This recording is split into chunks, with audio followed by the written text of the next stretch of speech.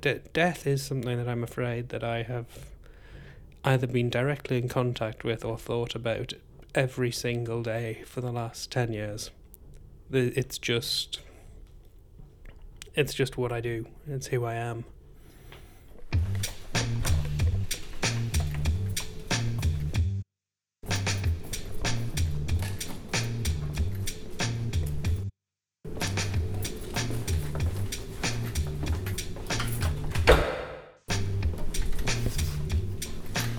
Okay, I suppose we can start. Run through the next set of doors. This is, I guess, what you'd call the working side, fridge area. So the temperature has dropped It has, yes. significantly when we walk through the door. I mean, these are, as you can see, they're numbered up to 100. Literally banks of fridges which are human-sized. Hi, I'm Dr. Stuart John Hamilton. I am a Home Office pathologist and I've just taken up a post as the Deputy Chief Forensic Pathologist for the East Midlands.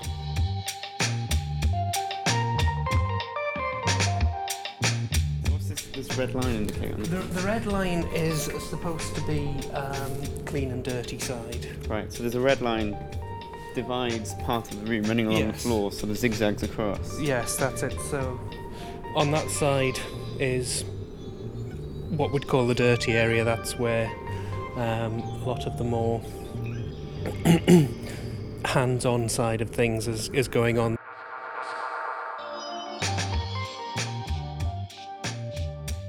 I find the whole process of how the body works and how it goes wrong and what happens when it's injured fascinating.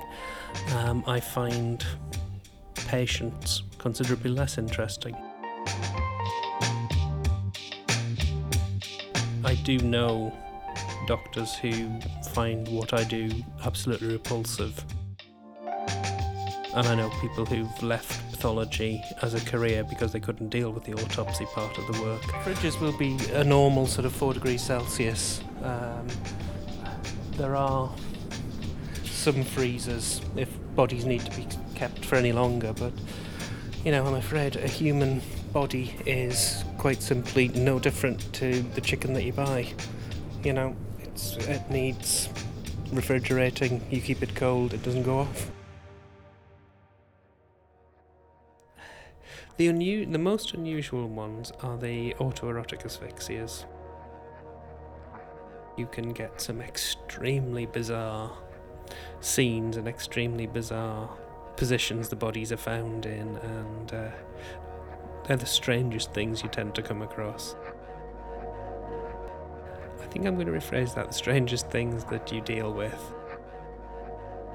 I do remember a case in a hospital not too far from here where a gentleman had been wearing some really quite nice ladies' underwear, actually. It was quite nice. It didn't suit him. And he'd had a bit of rope around his neck and had slipped and ended up hanging himself.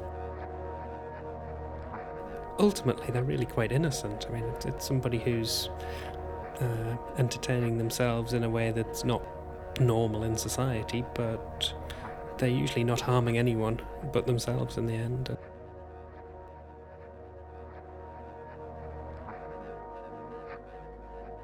Somebody dies in the hospital, the first thing will be there will be a pronouncement of life extinct. Basically a confirmation that they're dead. They will then come down here, they will go into one of the fridges. After that, there will be a decision made as to whether a death certificate can be issued. If it needs an autopsy, it will join the queue. This is the autopsy theatre. Clearly it's empty at the moment, but we've got the tables where you can put the bodies out. In this one, well equipped, four tables, so you can have 4 pathologists working at the same time. Whatever you believe, whatever that person was, whoever they were, isn't there anymore. it is just a shell. It's a machine that the battery stopped working. Sort of like, basically a chopping board. It's like a white plastic board. So like you find in a kitchen. Very much so, yeah. So, it's meat. A human kidney is a kidney. Just the same that a kidney and a steak and kidney pie is a kidney. They're very, very similar. So most people that are in my line of work don't have religious feelings. You probably worked out from that I have a very mechanistic view of life. It's all about pumps and shunts and electricity, and a very, very impressive and complex machine, but just a machine nevertheless. Very, very simple.